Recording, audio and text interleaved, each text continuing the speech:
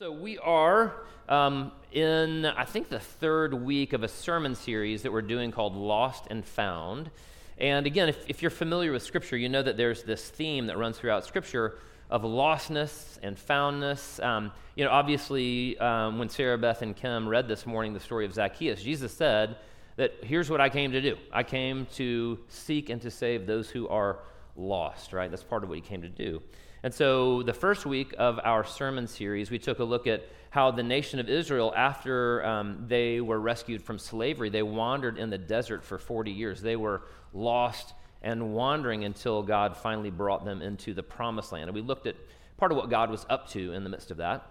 And then last week, Jeff Summers, our assistant pastor, preached on the Gerasene demoniac, which is that story of this demon-possessed man who lives among the tombs. He's naked, he cuts himself day and night, and Jesus goes and casts these demons out of him and restores him into his right mind. Today, we're going to be looking at another two stories, ultimately, about lostness and foundness, the story of the lost sheep and the lost coin. But before we do that, let's take a moment and let's pray. Father, we thank you so much just for inviting these people into this room this morning, and as we pray and talk about in various ways, we don't believe that any of these people today is here by accident. And so, Father, we believe that you've drawn them into this place. And ultimately, Father, my prayer would be that the reason that you've drawn them into this room this morning is that they might have an encounter, a life-changing encounter with you, the living God. Father, we pray all these things in the name of your Son, Jesus Christ. Amen. So in 1977, there was a 49-year-old German man named Erwin Kreutz, and Erwin worked at some sort of distillery in Frankfurt, Germany. He had seen San Francisco in movies and TV, and so he actually gathered up his life savings, and he bought a flight that was going to San Francisco. He wanted to see San Francisco. Somehow that got in his mind. And so the flight from Frankfurt went through Bangor, Maine. And so, the flight, I guess, was probably 10 or 11 hours. And admittedly, he said he had had a few adult beverages on that flight. And so when they landed in Bangor, Maine to simply refuel, his English wasn't very good. The stewardess was getting off of her shift. And so as she was leaving the plane, she told Erwin, she said, "Hey, have a nice trip."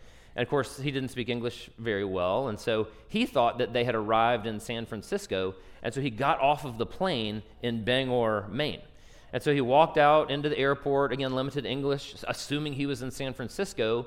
He hailed a taxi and asked the taxi to take him to, the city. And so the taxi drove him down onto the city, just dropped him off at a hotel there, and so he walked in and got a room, and then he went out to explore the city. He found a couple pubs, which as a German, that's, sort of was normal for him. Spent a little bit of time there in Bangor, Maine, and he basically sort of explored it a little bit, thought this was great. He went to hail another taxi, and this time when he hailed the taxi driver realized that he thought he was in San Francisco instead of realizing that he was in Bangor, Maine. And so the taxi driver dropped him off at this little pub. He had a conversation with a waitress. The waitress knew someone who spoke German, and so she called up this German person. The German person came, had a whole conversation with him, found out what in the world was going on.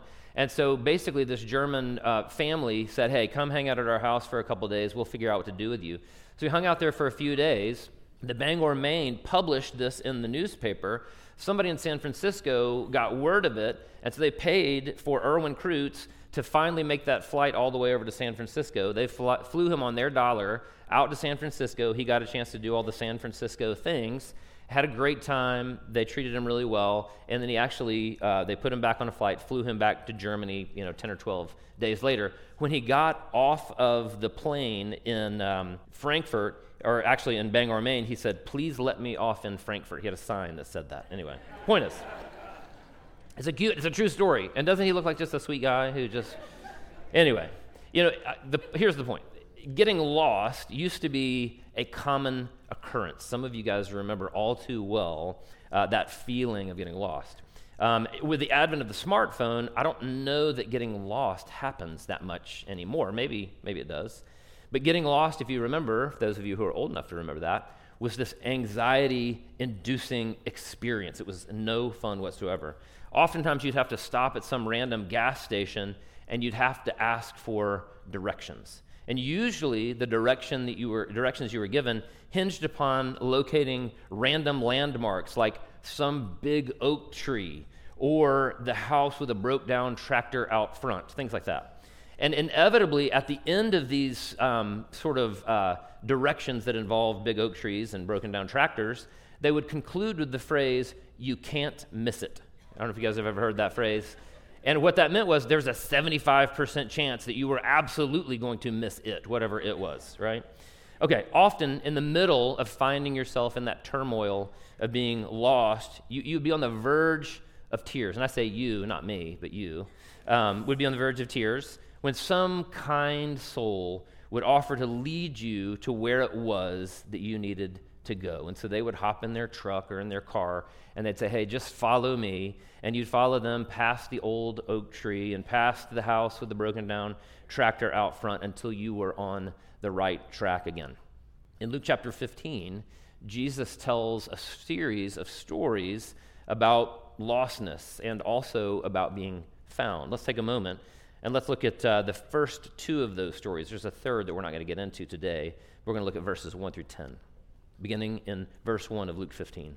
Now the tax collectors and sinners were all gathering around to hear Jesus.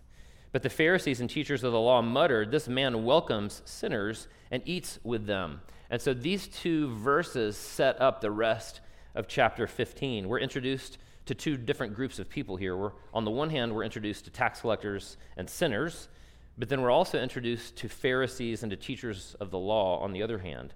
The first group were social outcasts, and the second group were kind of the social elites, at least in Israel.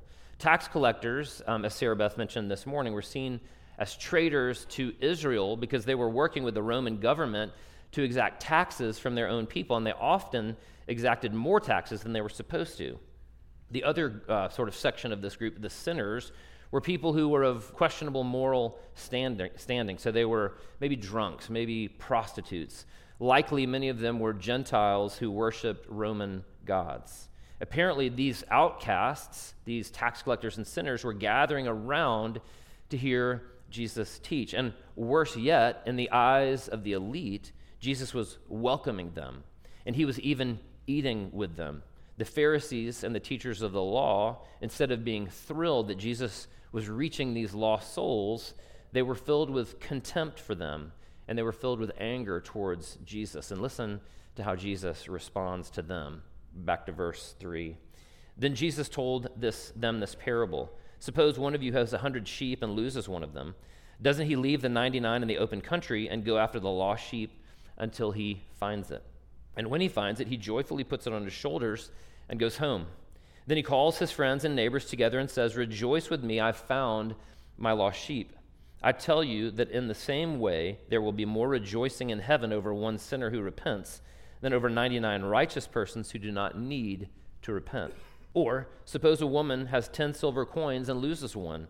Doesn't she light a lamp, sweep the house, and search carefully until she finds it?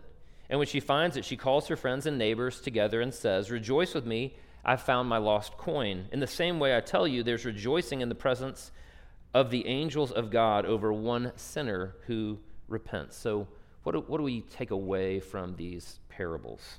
I think the first thing that we take away from these parables is that God cares about lost people, that God cares about lost people. It reveals something about his heart towards the lost. If you ask most people what the opposite of love is, they would probably say hate. That's one of those quick responses. But many people have pointed out that the opposite of love isn't actually hate at all, but instead the opposite of love is apathy, or maybe it's indifference. In other words, you just don't care about humanity, or you don't care about individual people, and so they become disposable. We've seen that kind of indifference and apathy towards people in many governmental regimes. Take the former Soviet Union, for example. And what we see is that communism's track record in the Soviet Union was pretty terrible. Between 1917, which was the Bolshevik Revolution, I've got a picture of that revolution here, and 1987. And so during that period of time, and again, 87 is when Russia committed to a semi-free market economy. But over that segment of time, as many as 126 million people were put to death by the government of the Soviet Union. I mean, just think about that for just a moment, how many people were put to death by that communist regime. I listened to a podcast recently where a Russian intellectual was talking about just how much we in the West don't understand how atheistic communism impacted Russian thought. But he basically was making the argument that the Russian leaders didn't hate those 126 million people so much. Rather, communism led the Russian leaders to complete apathy towards individual life. That was the point that he was making. And so if you were in the Soviet regime, what happened is that people were simply seen as expendable. They could be thrown away. And we shouldn't be surprised, because if there's no God, there's no moral standard. And if there's no moral standard, there's no right and there's no wrong. And if there's no right and there's no wrong, then ultimately all that is left is power. Fortunately for us, human beings are not entirely logical. There are many moral atheists and there are many immoral theists. Fortunately, maybe more fortunately, definitely more fortunately, is that God cares about all people, but he cares especially about lost people. We see that in both of the parables that we just read. The shepherd in Jesus' story doesn't say, hey, no big deal, I've still got 99 other sheep. What's one to lose? The woman who loses the coin doesn't respond to her loss by saying, I've still got 9 others.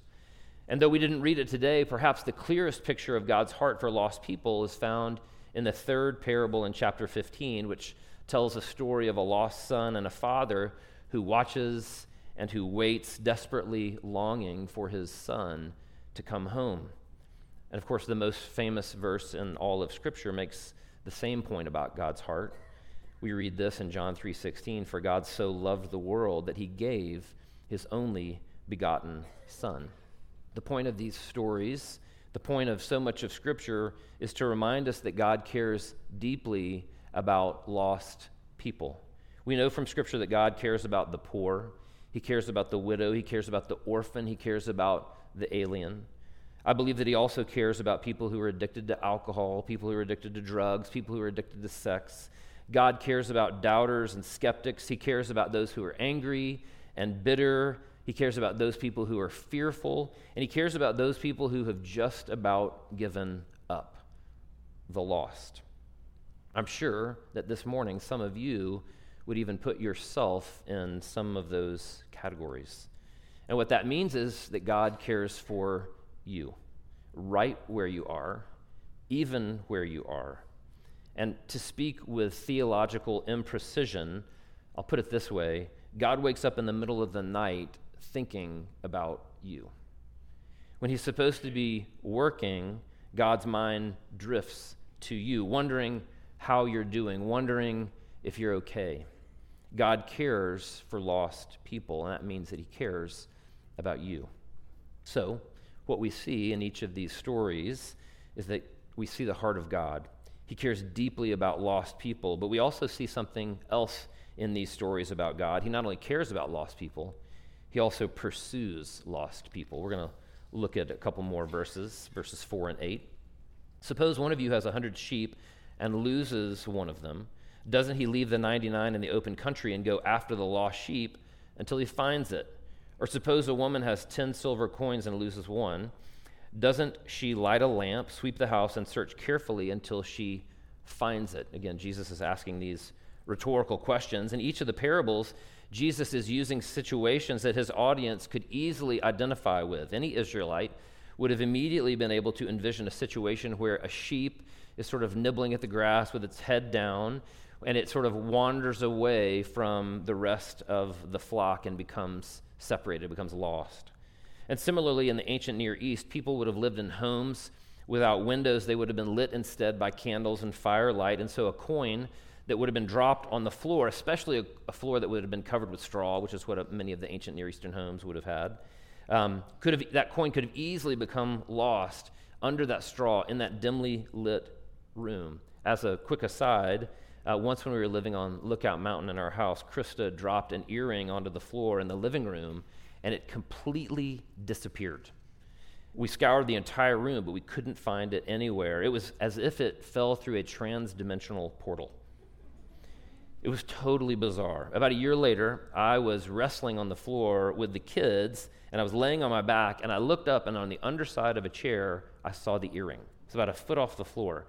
And apparently it had bounced, and the hook had gotten caught onto a piece of thread on the bottom of this chair, and we found it. I mean, what are the chances of that? It was crazy. Anyway, in each of these stories from this morning, except for the last one, Jesus poses a question to his listeners. He says, if you lost a sheep, wouldn't you go looking for it? If you lost a coin, wouldn't you search for it too?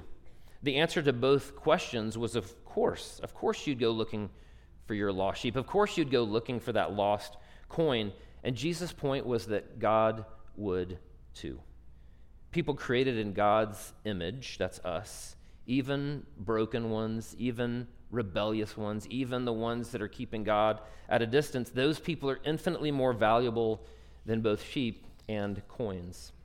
Sadly, that truth was an unwelcome surprise for the religious elite of Jesus' day.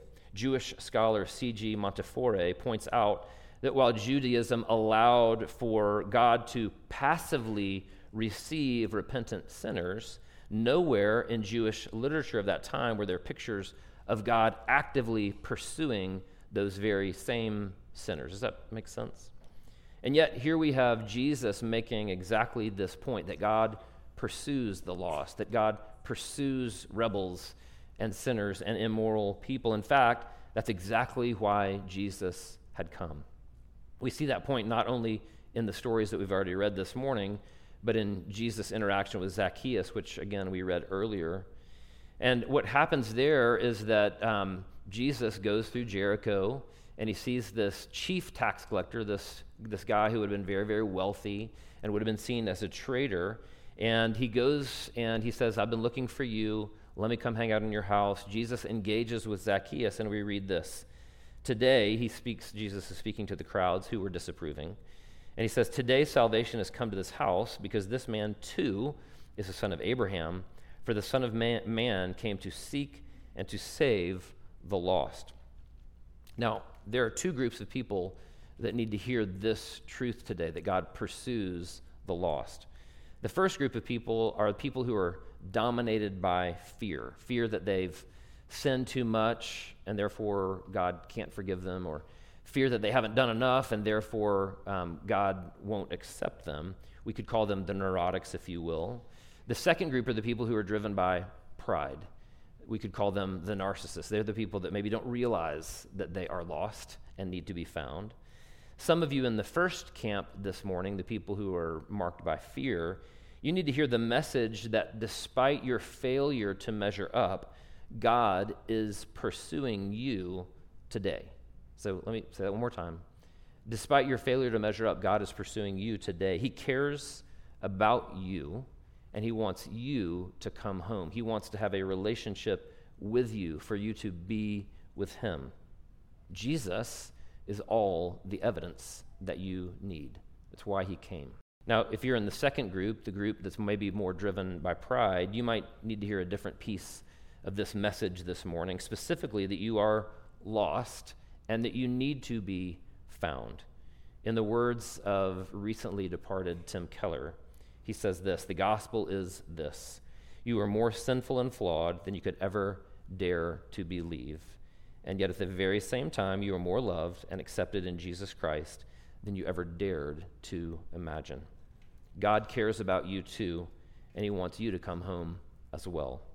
You were lost and you needed to be found, and again, Jesus is all the evidence that you need. So these two stories teach us about God's heart, that he cares about lost people.